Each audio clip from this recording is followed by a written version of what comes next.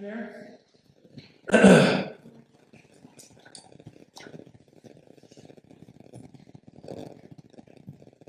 The passage that I am going to preach from tonight is out of Philippians chapter 1, verses 3 through 11. It took me a little bit to figure out what I wanted to say to you and what passage would be appropriate for me to read and to at least try and expound for you this evening. And after searching a little bit, this one jumped out, it bursted out in front of me. And it became abundantly clear that this was entirely appropriate. So, Philippians chapter 1, verses 3 through 11, it reads like this. I thank my God in all my remembrance of you, always in every prayer of mine, for you all making my prayer with joy, because of your partnership in the gospel from the first day until now. And I am sure of this, that he who began a good work in you will bring it to completion at the day of Jesus Christ. It is right for me to feel this way about you all, because I hold you in my heart. For you all are partakers with me of grace, both in my imprisonment and the defense and confirmation of the gospel. For God is my witness, how I yearn for you all with the affection of Christ Jesus. And it is my prayer that your love may abound more and more with knowledge and all discernment, so that you may approve what is excellent, and so be pure and blameless for the day of Christ, filled with the fruit of righteousness that comes through Jesus Christ, to the glory and praise of God. End of reading. Father, speak now through your servants, all too imperfect and very feeble lips, those that you have gathered here tonight. I ask this in the name of Christ our Lord. Amen. Well, why don't we start with a joke that mixes both religion and politics, since 'tis the season, eh? A priest was being honored at his farewell dinner after 25 years serving in the parish. A leading local politician, who was also a member of the congregation there, was chosen to make the presentation and give a little leaving speech at the dinner. He was delayed, and so the priest decided to say, well, just a few words while they waited. I got my first impression of the parish from the first confession I ever heard here, the priest said. I thought I had been assigned to a terrible place. The very first person who entered my confessional told me he had stolen a TV set, and when stopped by the police, had almost murdered the officer. He had stolen money from his parents, embezzled from his place of business, had an affair with his boss's wife, was a drug addict. I was appalled at everything I was hearing. But as the days went on, I knew that my people were not all like that, and I had indeed come to a fine parish full of good and loving people. Well, just as the priest finished his talk, the politician arrived, full of apologies at being late, of course, and he immediately began making the presentation and giving his speech. Quote, I'll never forget the first day our parish priest arrived. In fact, I had the honor of being the first one to go to him in confession. Ding. You know, I had to go out with at least one cornball joke before being done here. Well, the only reason I start with that is because I am going to spend some time talking about some of you tonight, but rest assured I am not going to do anything near what the priest did to that poor politician. It's time. We've made it here. It's my last Sunday, my last sermon.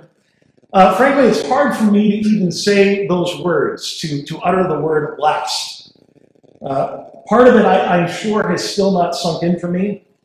For the last 5+ years, as my wife can attest, so much of my time, internally, physically, every part of me has been just utterly consumed by Epiphany. making sure that, that we have enough money to minister and to pay the bills, making sure that we've got some strategy to try and grow so that we can become a self-sustaining church, trying to go out and evangelize people and meet new people and welcome new people as they come to our service, and then thinking throughout the week, how am I going to best do that? Oh, I know I'll reach out for them for a cup of coffee, and then we'll get dinner, and then, this has been constant. The other day on Facebook, as I was beginning the process of writing this sermon, I posted, I have no idea what to say, but I have so many things that I want to say. So to that end, I've been wrestling with what kind of sermon I should give to you tonight. What kind of farewell sermon should it be? Well, I suppose, it would make a lot of sense, and you've definitely seen this before. I could go with the good old exhortation sermon. There are, after all, plenty of examples in Scripture of that. In Acts chapter 20, Paul is about to leave the church in Ephesus that he had been ministering to. And twice in that passage in chapter 20, he says, pay careful attention to yourselves and your flock. Later on, he says, be alert, remembering that there's people out there to get you. He exhorts them to be very attentive. In 2 Timothy, Paul's final letter to his closest disciple, he says to Timothy, exhorts him, as for you, always be sober-minded, endure suffering, do the work of an evangelist, fulfill your ministry. In our text today, Paul gives an exhortation of a sort to the Philippians, although it's sort of in the guise of a prayer for them. He says, it is my prayer that your love may abound more and more with knowledge and all discernment, so that you may approve what is excellent and be pure and blameless for the day of Christ. It's appropriate for me to go this way, to exhort you. It is no secret that what Epiphany is shifting into looks something more like it did in the beginning, as I mentioned. For the foreseeable future, gatherings will not be held here, will not be held in a church building, will be held in an apartment. There will be no liturgy like we do here on Sundays. It could be really easy to just drift apart. But my prayer for you is, as Paul's, that your love for one another would abound more and more. My hope is that in the meantime you would get connected to a local church for worship, for knowledge and discernment, so that you may approve what is excellent, and so be pure and blameless for the day of Christ. I think it's fair that I exhort you to that. But the truth is, I'm not really worried about that for you. Because the love of your fellow church members at Epiphany has often been one of the primary drivers that's gotten you here in the first place. Maybe some came for the worship service experience, but nearly just as essential was the community, if not more. So many Sundays, man, so many Sundays. We gather in the fellowship hall for over an hour after the service because everybody just couldn't shut up. Everybody was just happy to be together.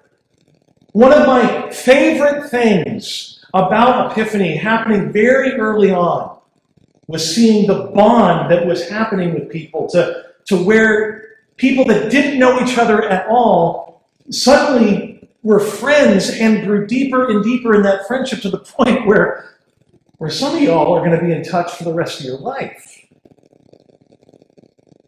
When Sam and her crew of sous chefs, or Shani at the beginning, when she started making meals for us, would get together and provide that for the church would be beaming with joy and life. I've mentioned this before, but it's worth mentioning again because, this is the last time I get to do that. A while back, I had Will do one of his great promo videos for us, and I had him go around asking the question, what makes Epiphany so special to you? Why do you love Epiphany? And pretty soon it became very clear that Will was not going to hear much of a different answer because almost everyone said the same thing. The community. The people. The community. So I exhort you, continue to foster that community that God has formed here. Now, there's probably a bunch of other things that I could exhort you to do. There is. There's a ton of stuff I could exhort you to do. There really is. But you know what? That is not going to cut it for my farewell message. I can't spend this whole time haranguing you about what you need to not do and what you need to do going forward. I got other stuff that needs to be done. I mean, so I suppose I could go in the direction of basically doing like a memory sermon, like a remembrance sermon. After all, in our text today, we hear Paul do that very thing with the Philippian church. What does he say in verse 3? I thank my God in all my remembrance of you, always in every prayer of mine, for you all, making my prayer with joy. Because of your partnership in the gospel from the first day until now. I had a lot of memories come rushing back to me this week as I thought about this church. And like Paul, I have been moved to thank God for you, for your partnership in the gospel. I remember so clearly moving into the apartment just over 5 years ago in August of 2015, finally getting everything in, just focused on getting everything in the building and, getting enough of a bed together that we had somewhere to lay our head that first night. Excited about the idea of planting a church. And then waking up the next day and immediately being filled with terror.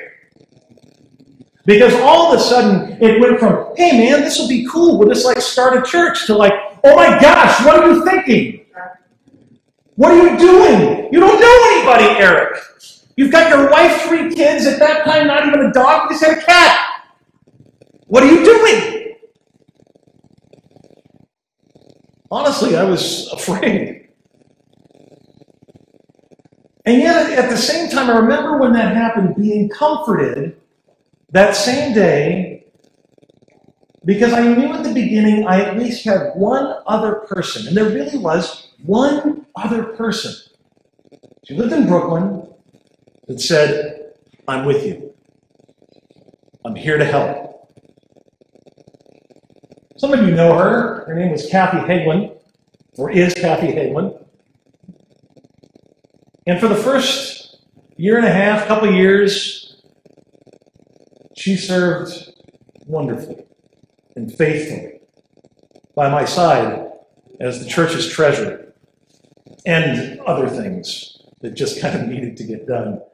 And I got to tell you, if you want a stressful job in the church, be a treasurer for a new church plant. Right? That is the definition of instability. Dom, don't say anything.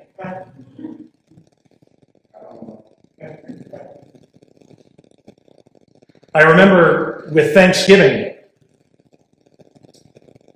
recruiting Dom all the way from the great country of Staten Island, not long after we got started. And man, oh man, what a gift he has been to me, and especially to you here at Epiphany. Now, Dom is going to be the guy that's going to tell you that he's no big deal, that he's just doing what he can to help out, doesn't want any credit, he's just an average Joe. And he means that he doesn't want any credit. But you who have been here for a while, you know better. You know that Dom is basically like the associate pastor of Epiphany. Week after week, he's done basically everything and anything that needed to be done in order for Epiphany to exist. Set up and tear down, fill in preaching, graphic artist, treasurer. I mean, he did this. I said, this is what I want to do. I want to say, I love you, Epiphany. He's like, no problem, I got it. Done. I remember all too well how I felt when I received the news that Dom had his heart attack, that not only would I lose my closest partner in the gospel in this church, but more importantly, I would lose a man that has become a dear friend. I also remember with great joy, and I have the pictures to prove it, remember the great joy I had in being able to visit him in the hospital and being able to administer to him the very body and blood of Christ that once again promised that no matter what might come health-wise, on the last day, we'd both be okay. Yes, as Paul said to the Philippians, I thank my God in all my remembrance of you. I can still remember the absolute joy I felt when we were just getting ready to launch worship services, and Matt Mamoni said yes to being our worship director. I had reached out to him before when I'm sure he could clearly see that we were not anywhere near ready to see if he'd be interested. He's like, not so sure yet. I don't think he knew where he was heading yet. But then being blown away when he reached out and said, I'll do it. Time after time, I've asked him to adapt to different musical styles or learn new songs, and he has done it with ease and not a single complaint. Soon after he got going with us, he enticed some great other musicians, and one of those musicians has been our vocalist for years now, Kat, as she has sung beautifully for us and faithfully for us week in and week out. I thank my God in all my remembrance of you. You know what's awesome? I met Viet just before we launched our first service, and he agreed to check it out. And what's awesome, what's so great about that story is, of course, the first launch service, everybody from anywhere that's a part of our network of churches came out to celebrate. And so Viet walks in for our very first service, and the place is packed to the gills. 200 plus, no room in the pews for anybody else. And Viet walks in and is like, dude, this guy must be an amazing preacher. His first service ever. And it's filled to the brim. And so Viet eagerly showed up the next Sunday and saw the reality. There was 21 people there that next Sunday. And he kept on coming. And has become a great young leader in this fellowship, welcoming newcomers with open arms and a gigantic smile, consistently bringing new friends. I remember when Johannes came to the church for the first time and declared that he did not want to be part of a Lutheran church. Well, here we are. He's still here, folks, and for quite some time has co-led our community group ministry. Time doesn't permit me to tell of all the memories I have that cause me to give thanks to God for you all. Sam's meals and her just devotion to doing it. I wish she was here tonight. But you who know. Getting together with Gary for conversations about law and theology. Kenny's amazing laugh. Connor's desire to talk about metal. Hannah's friendly spirit and the fact that she does the sign of the cross every time she receives the supper. Brian and Prachi constantly engaging in utterly stimulating conversation about apologetic and philosophical matters. Isaiah and Linda, whose lives are trophies of God's grace. And I could go on and on and on. I give thanks in all my remembrance of you.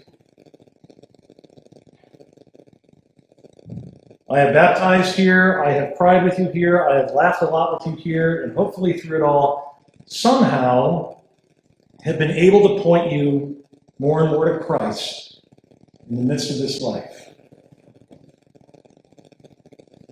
And so it turns out I'm not going to do the memory sermon. Forget it. I'm not doing that.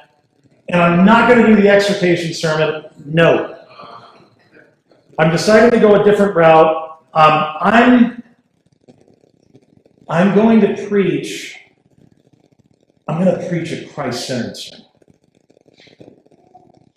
Because more than anything, what you need from your pastor today and always is that.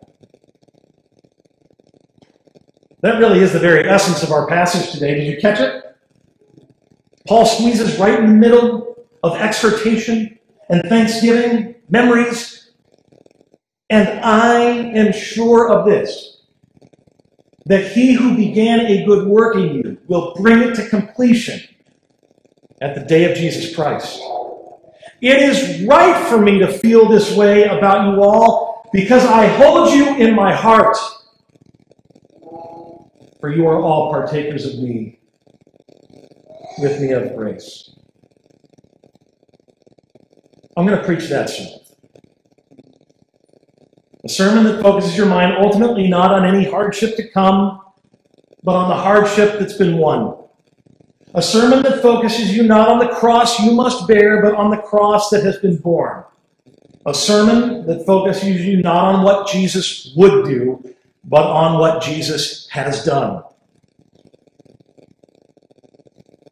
That's going to be my sermon topic today. It's going to be about Christ. The truth is, through the last 5 years, I have often felt weak and fearful and trembling, as Paul describes himself in another letter, as I have ministered to you. I have often felt very much over my head in it all.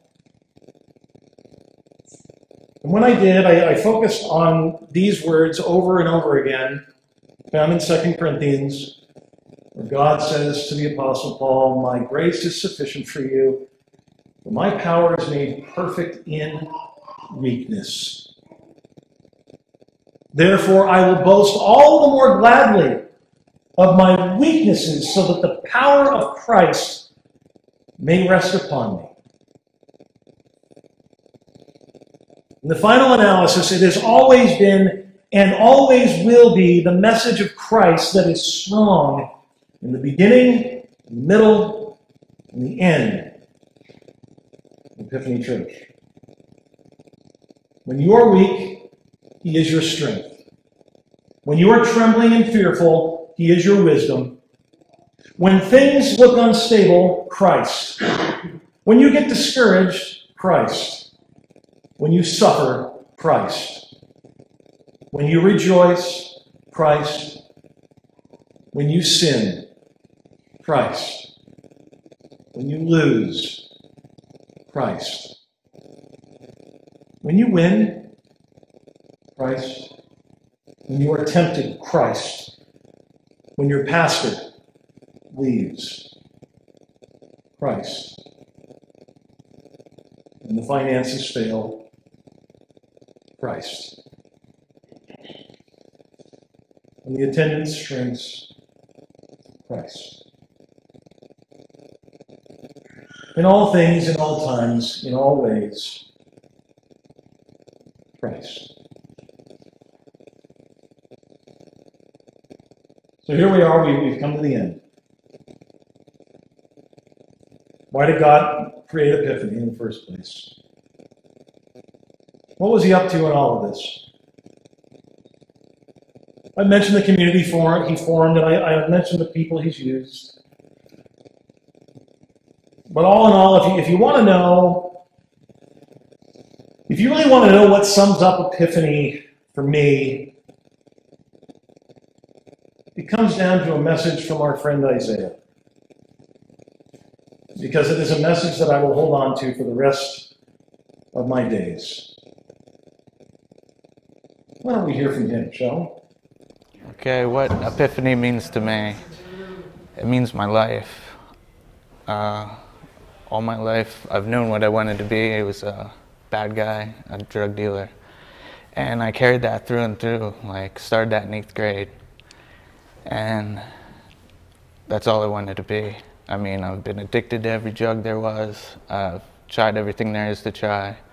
Sold everything all across the U.S. I got an awakening last year. I had a great time. I suffer from a head thing called schizoaffective disorder, which you're bipolar, you hear voices and stuff like that, which kind of pushed me away from everyone. I stopped looking at friends as my friends, family as my family. I kind of got shut out. I shut myself out from everything. And, well, I ended up in a homeless shelter, and some guy at the right time just told me the right things, that, you know, God's there for you. He puts you on your path, and no matter what you can do, you'll never get off it because it's his path for you. And he wouldn't put you there if it wasn't meant to be. So that struck me pretty hard at the lowest point in my life, where I didn't want to fight anymore. I'd given it up. I was tired of fighting. I was done. And that's all I need to hear. And then I slowly came through my in-laws, actually brought me to Epiphany. They go to Erick's church in New York, or New Jersey, and they told me just 8 blocks down was a church, so I started coming here a week after Mother's Day, and I've been coming ever since and love it. A couple of weeks after, I asked the Lord Jesus Christ into my heart, just from what had happened here, what I'd learned, what I had heard. It's a life changer for me, this place. It saved me. It's great. And I don't know where I'd be without it. Probably not around. I've tried multiple times in the past because I couldn't handle it by myself, thinking I could, to try and end it either with pills or cut both my wrists. I slashed my face. I have burn marks all over, all self-inflicted because I didn't know where to direct anything. But now God, He gave me a chance to change my life around. And what I want to do with my future is relate to other people where I've been. And I think I can touch a lot of people that way and show them the way that I've been taught. Jesus Christ is the answer, Lord our Savior. Amen.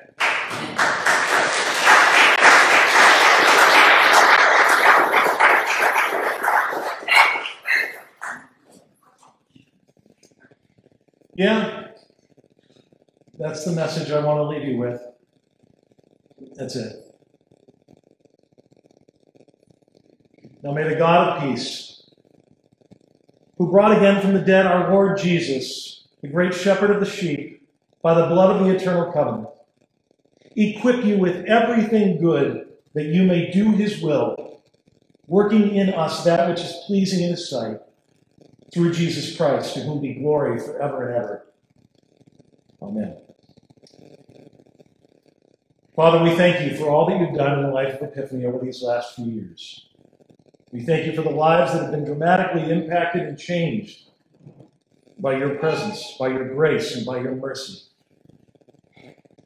We pray for those who remain, that you would cause their love to abound more and more. We pray for those who are now far away, who have moved out of the city or wherever they have been led to. Your richest blessing would go with them, and that they would be ambassadors of the gospel where they are. We thank you, because you have been with us every single day. Now, Father, we pray the prayer that our Savior gave us with one voice, saying, Our Father, who art in heaven, hallowed be thy name. Thy kingdom come, thy will be done, on earth as it is in heaven. Give us this day our daily bread, and forgive us our trespasses, as we forgive those who trespass against us.